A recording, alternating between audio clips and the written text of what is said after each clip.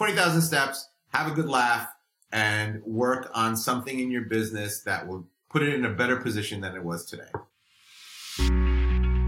Hello, and welcome to the Leaders of B2B podcast.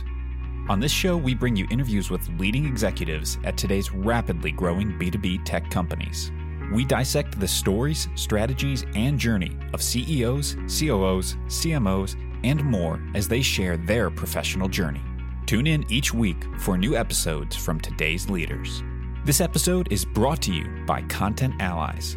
We help B2B tech companies build and run revenue-generating podcasts.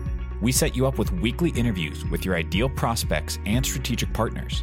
You show up and have engaging conversations. We handle everything else.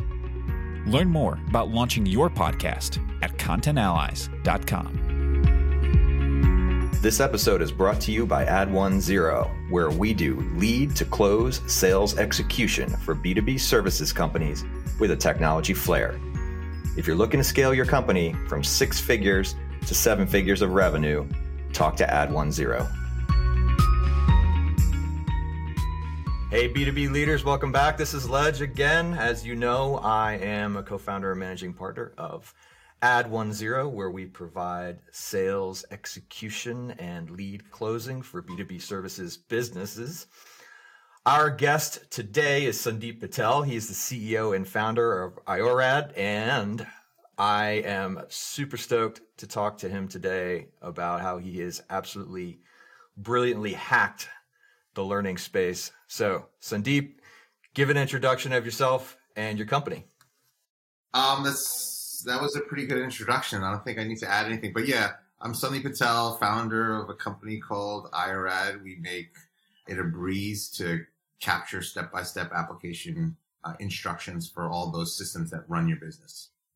Yeah, I went through this thing, and everybody needs to check this out, because if you are documenting any procedure or process, and I know if you're like us with like 14 different tools in the sales tool chain and the operation, and you're trying to, align, especially now, gosh, with remote work everywhere and distributed workforce, there's so much time spent slacking back and forth. How do you do X, Y, or Z? God forbid if you're still using email. I don't know. Maybe you're trying to throw this stuff in a Google Doc, or maybe you have a knowledge management system. Even then, it'd be great to be able to load up stuff and, keep it the right way. So yeah, talk more about the system. I want everybody to know about this, and I want to know kind of like how you solve this problem that totally sucks for so many different people. Yeah, so it took a very long time to get the technology right, because as simple as it sounds, there's a ton of technology working in the background.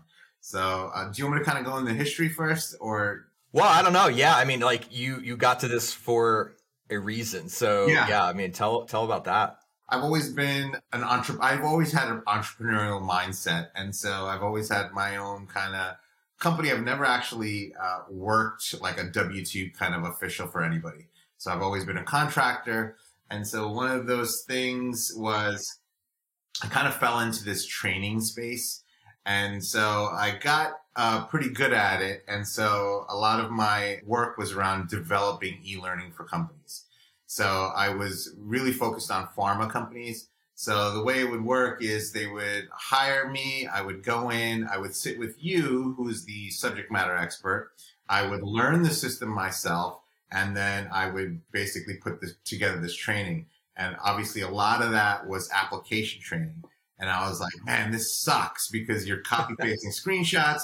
You're spending so much time, and it's such an inefficient process. And I was like, I wish there was a tool that I could just hand to you as the subject matter expert. It watches what you do, and then that's it. The software takes care of everything else in terms of distribution, sharing, learning, and where it's in the cloud, so there's no saving, there's no exporting, it's just live. So that was the idea. And then when I went and started looking, there was no tool that existed. I am not a developer or a designer, so I'm not like a code guy. So I had to I had to find people. But before I found people, I was like, how am I going to pay for this? That classic question. Yeah. So the first question I had to ask myself was, can I raise money? And the answer was no, because I do not like numbers. I don't like pitching.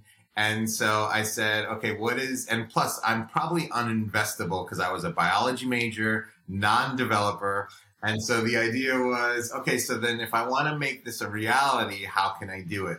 So then I said, okay, I have this thing that I'm pretty good at. I have contacts and a name in this training field for pharma companies. So I said, if I can build this up, I can start paying for product development.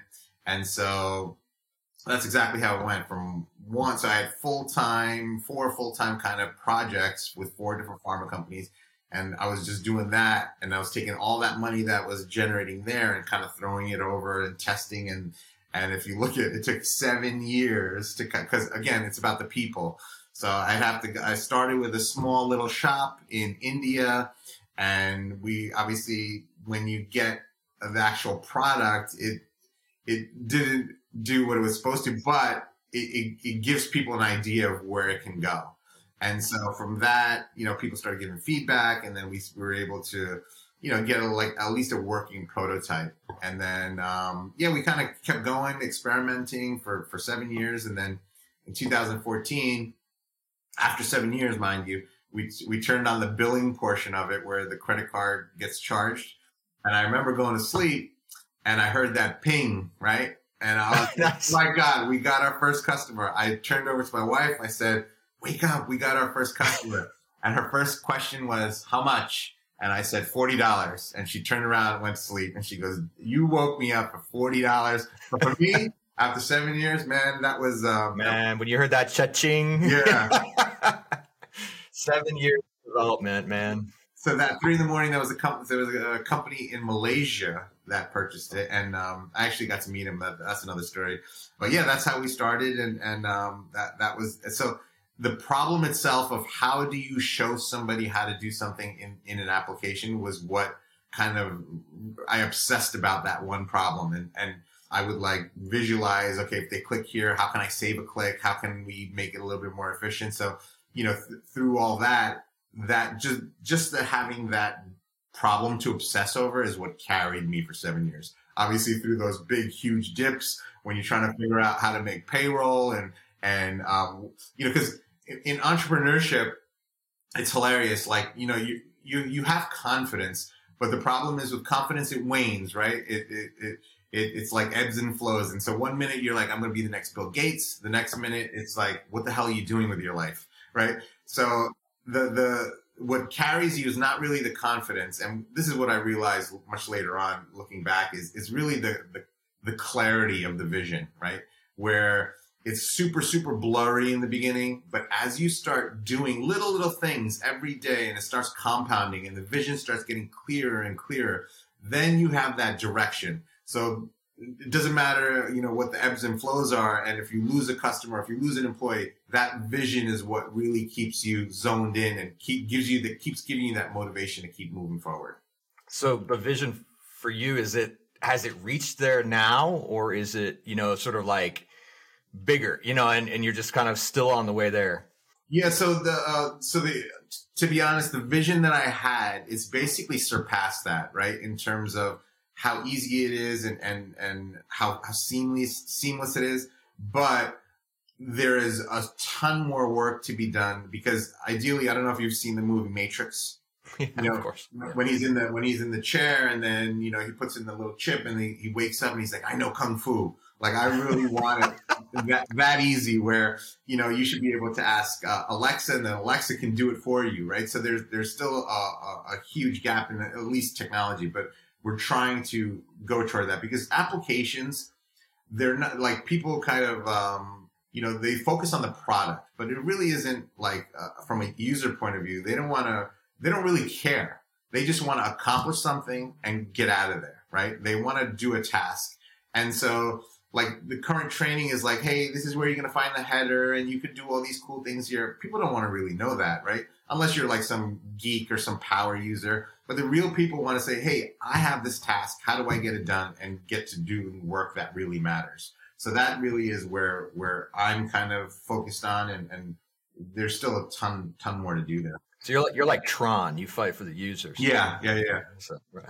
Again, and my focus has always been, I wasn't building this for anybody else. I was really building it for myself because I had that problem where I was copy pasting screenshots and I was like, man, this sucks. And so it's a lot easier when you're building it for yourself, right? When you eat your own dog food, because then you don't need to depend on customer feedback because you kind of have an idea of what you want the solution to look like, right?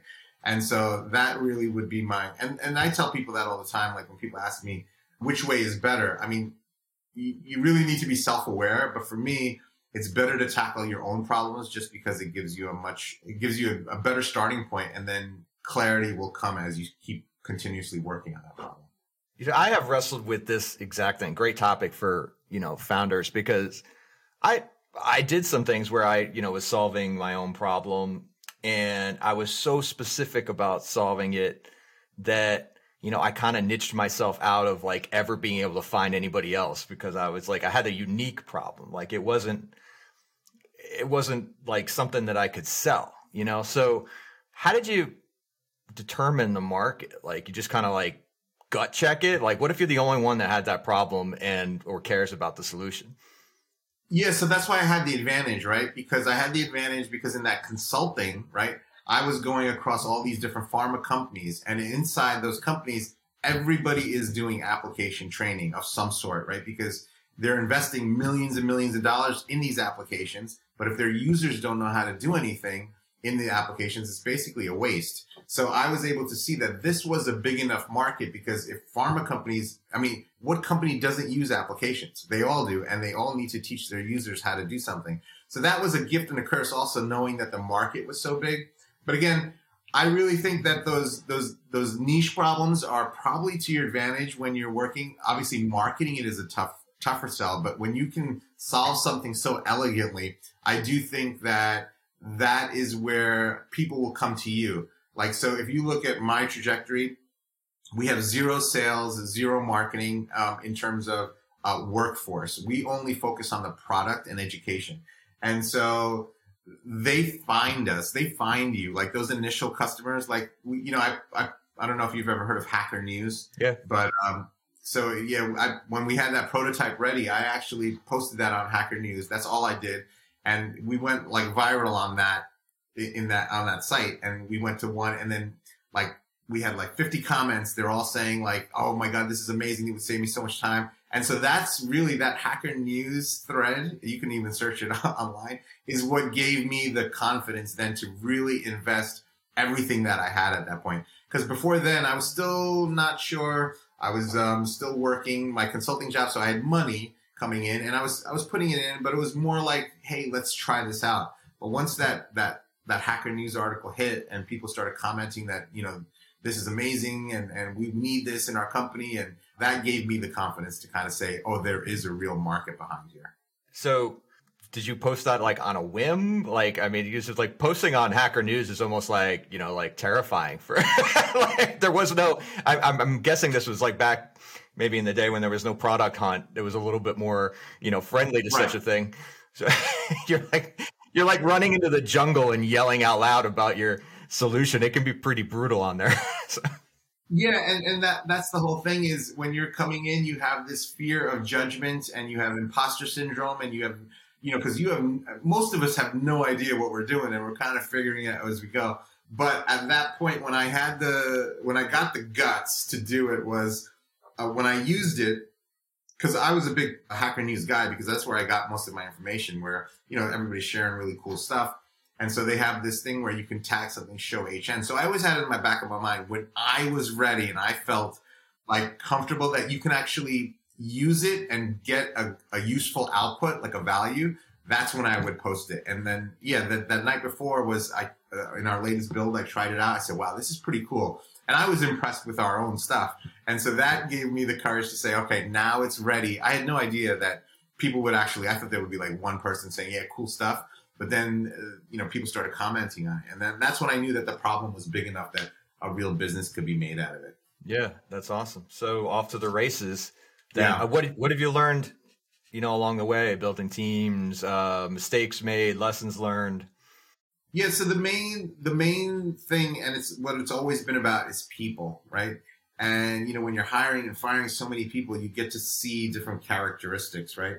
So before I was always hiring for positions, and that was always hit or miss, right? When you have a specific thing, because you can't gauge the person until they're on the job. And so what I started to do much later, after all these expensive lessons of hiring people and then figuring out they're not right, is really hiring for two things. It's basically people that are super resourceful, and they will figure it out. So I don't have positions in mind, but when I spot a person that I know is resourceful and that will figure it out, those are the people that I hired, and then I kind of put them in in the proper places, right? That's a very Jim Collins, Good to Great, who first then what kind of thing. Doesn't that scare you, like investing money in people with like not even knowing where they're going to contribute? No, because I know, and this goes back to the human spirit. I know, and this is kind of like how I did, right? I don't have any kind of formal training in this. I just figured it out as I went. Yes, it takes longer, but those are the people you want to be in the trenches with, because especially being in this entrepreneur startup world, things are getting thrown at you left and right. And if you're not able to adapt and move and shift, you're going to be, so if you're getting somebody that's specifically in this one thing that they're experts in, like somebody throws a curveball, they're going to be lost, right? So for me, it was all about, hey, how can I find somebody that just figures stuff out? So I could give you like an example is, one of our customers, there was a girl, she was an iRad customer. She brought iRad into her first company. She left that company, brought iRad into her second company. So now she's a huge fan of the product. So then we're on a call, and she's like, do you know anybody that's hiring? I guess she was looking for her next thing. And I said, yeah, send me your portfolio. She said, I don't have one. And I said, well, can you put one together on, just throw it up on Google Sites, put it together. She goes, I don't really know HTML or anything. I'm like, yeah, but she goes, okay, I could do that. I said, how long do you need? She said, 7 days. I said, okay, cool. I said, so on the 7th day, you shoot me that, and then I'll send it out to all my network of people. And literally, she emails me the next day, says, it's ready. Do you want the link? I said, let's jump on a call. So I jump on the Zoom call. She put together this site with her portfolio. She figured it out. And I was just like, okay, how about working for us? And she goes, what would I do? I don't know. We'll figure it out. So she's been with me since then, and she's my right-hand person right now. I resonate with this because I've been in my entrepreneurial journey kind of like it, a bunch of failed companies. I mean, bad ideas, a couple things that made it along the way. I've blown up some fair amount of stuff, learning the hard way. Yeah. But what I have been excited about and always proud about was that I people collected along the journey, and the dream team just kept kind of getting more and more precise, you know. And then when there was finally a thing that clicked from a market standpoint, I was able to, sort of tag out and get my partner and get, a bunch of people that would follow along like Pied Piper, and just like, trust me, we're doing this thing. I know it doesn't make sense right now, but if I look at any value along the way, it's that, and you probably same thing for that 7 years of slogging for you, is that you could people collect over that time. Well, that's where my kind of shift happened, was during those 7 years, I was just like product.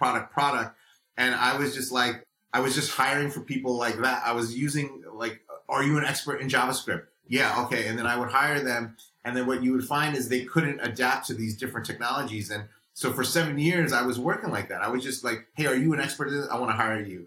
And then what I realized was that's when I learned all these lessons, right? Where if you hire these really big specialists versus a generalist, you get stuck in these ways. And then I was like, you know what? If I shift my mindset and into hire these generalists that can just adapt in any situation, those are the people you want to be in the trenches with. And so from the product, I started shifting to, it's not really about the product. The product is the product, but it's about the people behind it and your customers. And it really is about the people and anything. The product is just a tool, Right. How do you interact with customers? Like so you're largely a self-serve tool. You talked about not having sales and marketing. So how do you interact with customers? So that's mainly our thing is when you get onto the site, your first thing is a welcome email, whatever. And it's really around jumping on a demo, right? So once you get, you're like, oh, cool. You either purchase it on your own, but if you want to know more about the product, that's when I'll get on the Zoom. And I still do all of the demos every day. Cause that really what keeps you in touch with the problems that they're facing, right? Because during the demo call, they'll be like, hey, does your app do this? And those are where the product ideas come from now, because before, and this happened, my transition happened where this year actually, because before, up until this year, I always call myself a founder. I would never say CEO because CEO means too much responsibility. I just wanted to work on my little thing and just do my little thing and just call it a day. And so what I realized was I was turning into like this micromanager that really wasn't thinking or having ideas for the product beyond that. So I was like, hey, what's the status on this? And what's the status on this? I was like, man, I really got to transition my role. So now I've become, because now the ideas were coming from customers. It wasn't coming from me anymore. So then what I had to do was kind of take a step back and say, okay, now do I really want to grow this, where this is an app that I use that provides tremendous amount of value. We have tons of big companies using us, like Zoom is one of our biggest customers. And I have a duty to basically take this as far as I can take it. So I've started to embrace more of a marketing and more of a sales approach. So now a customer experience. So now we're developing all these teams, and it has nothing to do with product. So interesting. So product led, and then took it to people.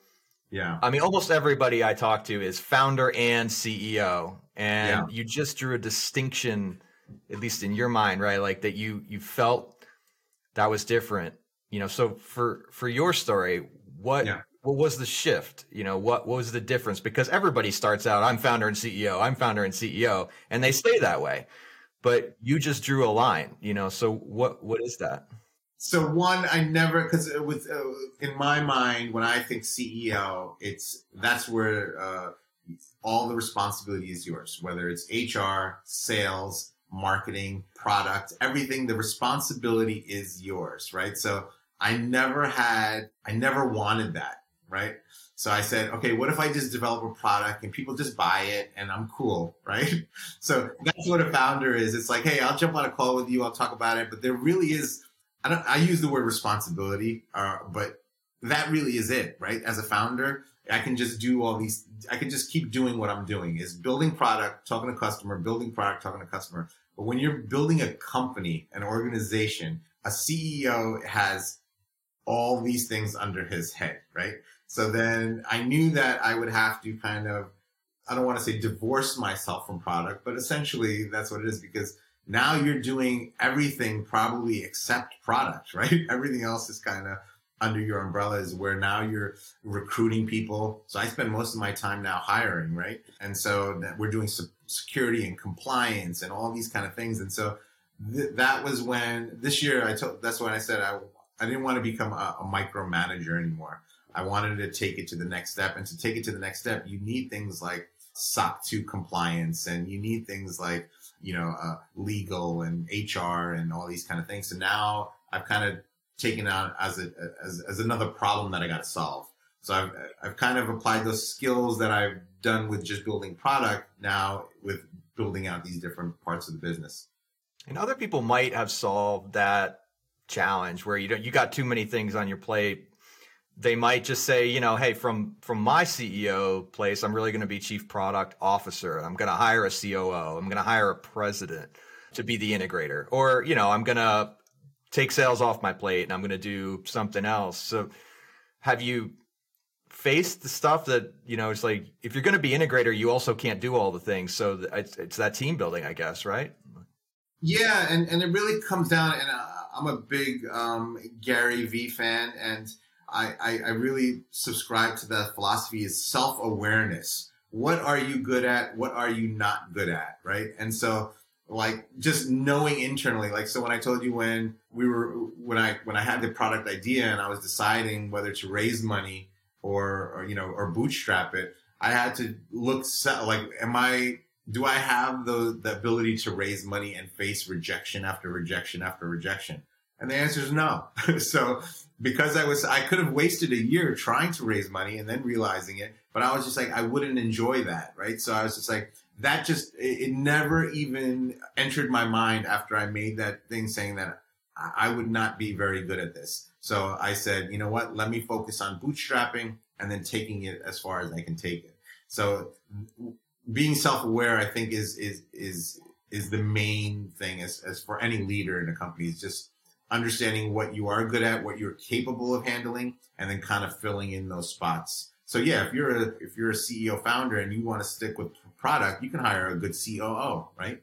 So I just know that for me, this was the time to kind of take a step back from product, because now most of the direction is coming from customers, where it doesn't need me to kind of envision something where so now I can take these challenges. I mean, it is a challenge building out these other teams. So I'm enjoying it though.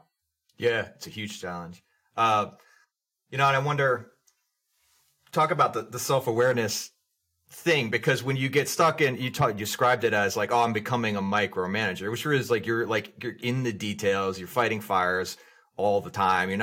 You're doing the urgent, the not important. There's a lot of frameworks to think about that. And you're most likely not carving out time to be self-aware, so I kind of wonder, like, as a CEO, maybe growing up in the founder, seat there and realizing this integrator responsibility or overarching responsibility, what did you have to build in, and how do you maintain the self-awareness discipline?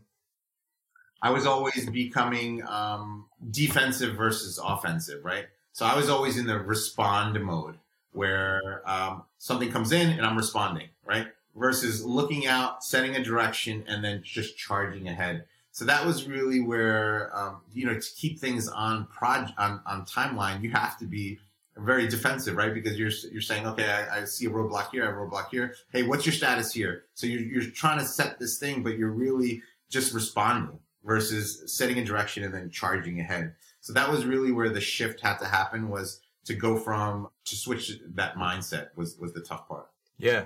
So, and do you keep like some kind of, I don't know, some people meditate, some work out, like what is your self-awareness routine?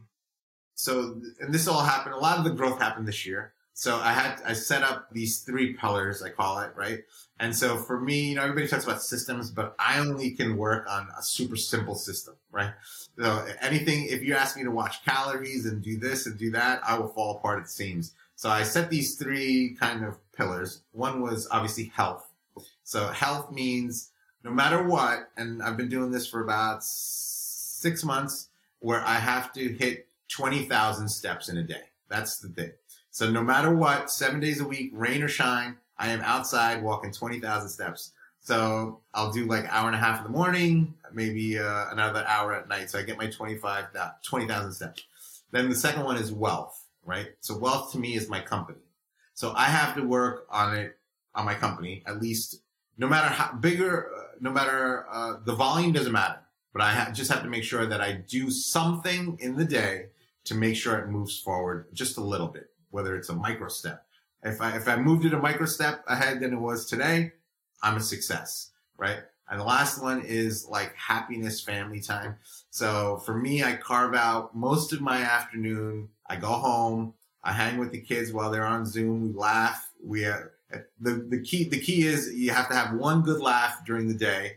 And then, those are my 3 that I just focus on, and there's no room for slacking off in those 3. So 20,000 steps, have a good laugh, and work on something in your business that will, at least a micro step that put it in a better position than it was today.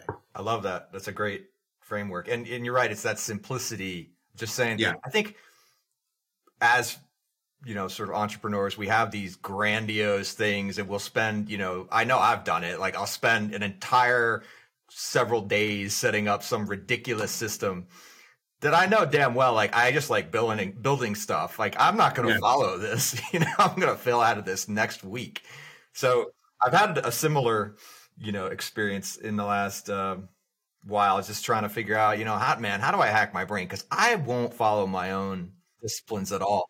I honestly think that all those things, building these really complex things and then realizing that's just a part of the journey, because you have to build something that's super complex. And then as the years go by, so the way I look at it is, there's two types of art. There's additive art, which means, when you're sculpting something, you're adding the clay and then you're doing it. And then there's subtractive art, which is you get a piece of block and then you're chipping away at something, right? So I'm of the mindset of subtractive art. You get this entire blob of something, and then your job is basically to chip away every day a little bit. Here, simplify this, cut this out.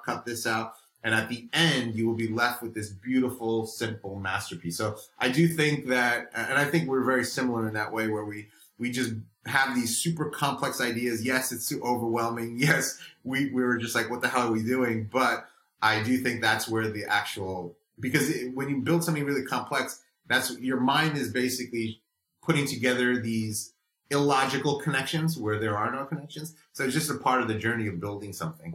Well, like enjoying that. That's what it is. Like I turned all these things into business ventures instead of just saying, what is a system that I can be disciplined with? And finally, it's the first time I'm saying this publicly, but I think I've hacked my brain at age 44, and I'm actually keeping a habit for like 30 days. And the only way I could get that to work was I took a dry erase marker and I wrote it on my mirror. That's the only thing that works. None of the technology solutions. I've never met a to-do list system or labeling or anything that I couldn't fail out of. But it turns out if I write it on my mirror, I seem to actually follow it. So. Yeah, and we're the same generation. So I'm 45. So I think we have very similar mindsets. And like I told you, this just happened, like these simple systems just happened within the last year. So there's hope, right, for everybody? Yeah. Can't get their act together. Yeah. Because I was my son, he's in college and he's studying documentary film studies, and he created his own little agency, to do film work or video work for companies. And he must have spent like, I don't know, 3 weeks on his logo, right? And I'm like, it doesn't matter. Just throw anything out there. Nobody cares. And then what I realized was, you know what? Your logo is like your flag, right? Where it's when you're down in the dumps, you could look at that thing. So these are all just parts of the rites of passage. I think if you haven't spent 3 weeks on a logo, you need that experience of learning that it doesn't matter, So, and another of my colleagues pushed on me as he was designing a logo. I said, dude, I just came up with the thing that everybody loves our brand. And I came up with it like in the shower one day, and like after having those, sort of agonizing 3-week logo conversations with partners years ago. And he rightfully pointed out that this maybe the speed to which I'm able to discern out of my brain a decent brand is because of all those times that we were crazy and that we had that experience. So I took that as a point well taken, touche, that maybe it's not so easy. And then I finally have accumulated enough experience and hard-won wisdom to do something right. So yeah, that's exactly right. Because you got to go through the tough times, and then you'll to be able to appreciate the good times. Yeah, right. The yin and yang, right? I think that in entrepreneurship, it seems like there's often, sort of, you get a hit pretty early on, or you really have to slog and get one later. And we seem to mythologize the early wins more than the ones that come later. And I like to make sure that everybody knows that, you're not going to hit it out of the park in most cases right away. Yeah. And my advice to everybody is really around when you're thinking of things to work on, just understand what is going to drive you. Because again, those lulls and those dips are big dips, right? So what do you have the ability to suffer through to be able to accomplish? So that's my whole thing, is because you'll find most people will think of an idea, start doing something, and they'll abandon it, right? Within, 60 days, 90, maybe they'll put 3 months, maybe they'll put a year even. But, once it gets hard, that's when it's like those, when you want to be an actor, you ever see these actors out in LA? They'll be bussing tables for years, and they'll do going on auditions, but they are doing it just because they want to do it, and they will go through those massive dips. So like when you think of an idea, do you just ask yourself, can you survive those dips? And that's why those when you have these big visions and these, you can get, it's like an avalanche, and you can get buried under that, right? So the idea is, as you start thinking about this really complex project, as you start day by day, just start chipping away a little bit by a little bit. What is it? Is it Michelangelo? How'd you make the David? Or yeah, something like that. Yeah. Just, well, I started with a big block and I chipped away all the pieces that weren't David. Yeah, exactly. Yeah. Exactly. That's awesome. So before we wrap, what's next for you? Paint more vision. What are you going to be doing now that you have all the wisdom of the years? So now it's really around we call it awareness through education, right? So we have this tool, we have these customers, but what we're really doing is focused around developing content. So we've created this whole Google Ambassador training group. And so these are Google certified trainers across the world, and they are building tutorials on all these Google apps, right? So whether you're a business or you're a school, because we're really big in the school system. So we're building out all this entire training across all the Google products, and then we're going to give it out free to all the schools, to all the companies, whoever needs it. All they need to do is download our little Chrome extension. They go to, like, let's say Google Docs, they click on the Chrome extension, and all that training will show up for free. So we're really building this whole next 5 years is going to be around awareness through education. And so just to let people know that, hey, there is a tool like this that exists that can probably save you a bunch of time. Yeah, so that's what we're kind of focused on. So like give away a lot of value in order to call attention to, hey, do you need this too for your business? Yeah. That's exactly right. Yeah, just throw as much value as you can out in the world and let the people come to you. I love that. Cool. Well, Sandeep, this was super fun. If people want to get in touch with you or the company, just talk about where to find you. Yeah, you can reach out to us on irad.com. You can click that little question mark icon, and then you can message us directly. And then if you need to email me, it's spatel@irad.com. Awesome. Yeah, well, we appreciate you showing up and dropping wisdom today. I could tell that you've earned your keep and you really accomplished a lot of stuff. So I love the stories that you shared. Yeah, man. Thanks for having me. And this was fun. Thank you for listening, and we hope you enjoyed the show. You can see the show notes and more links from today's episode at leadersofb2b.com.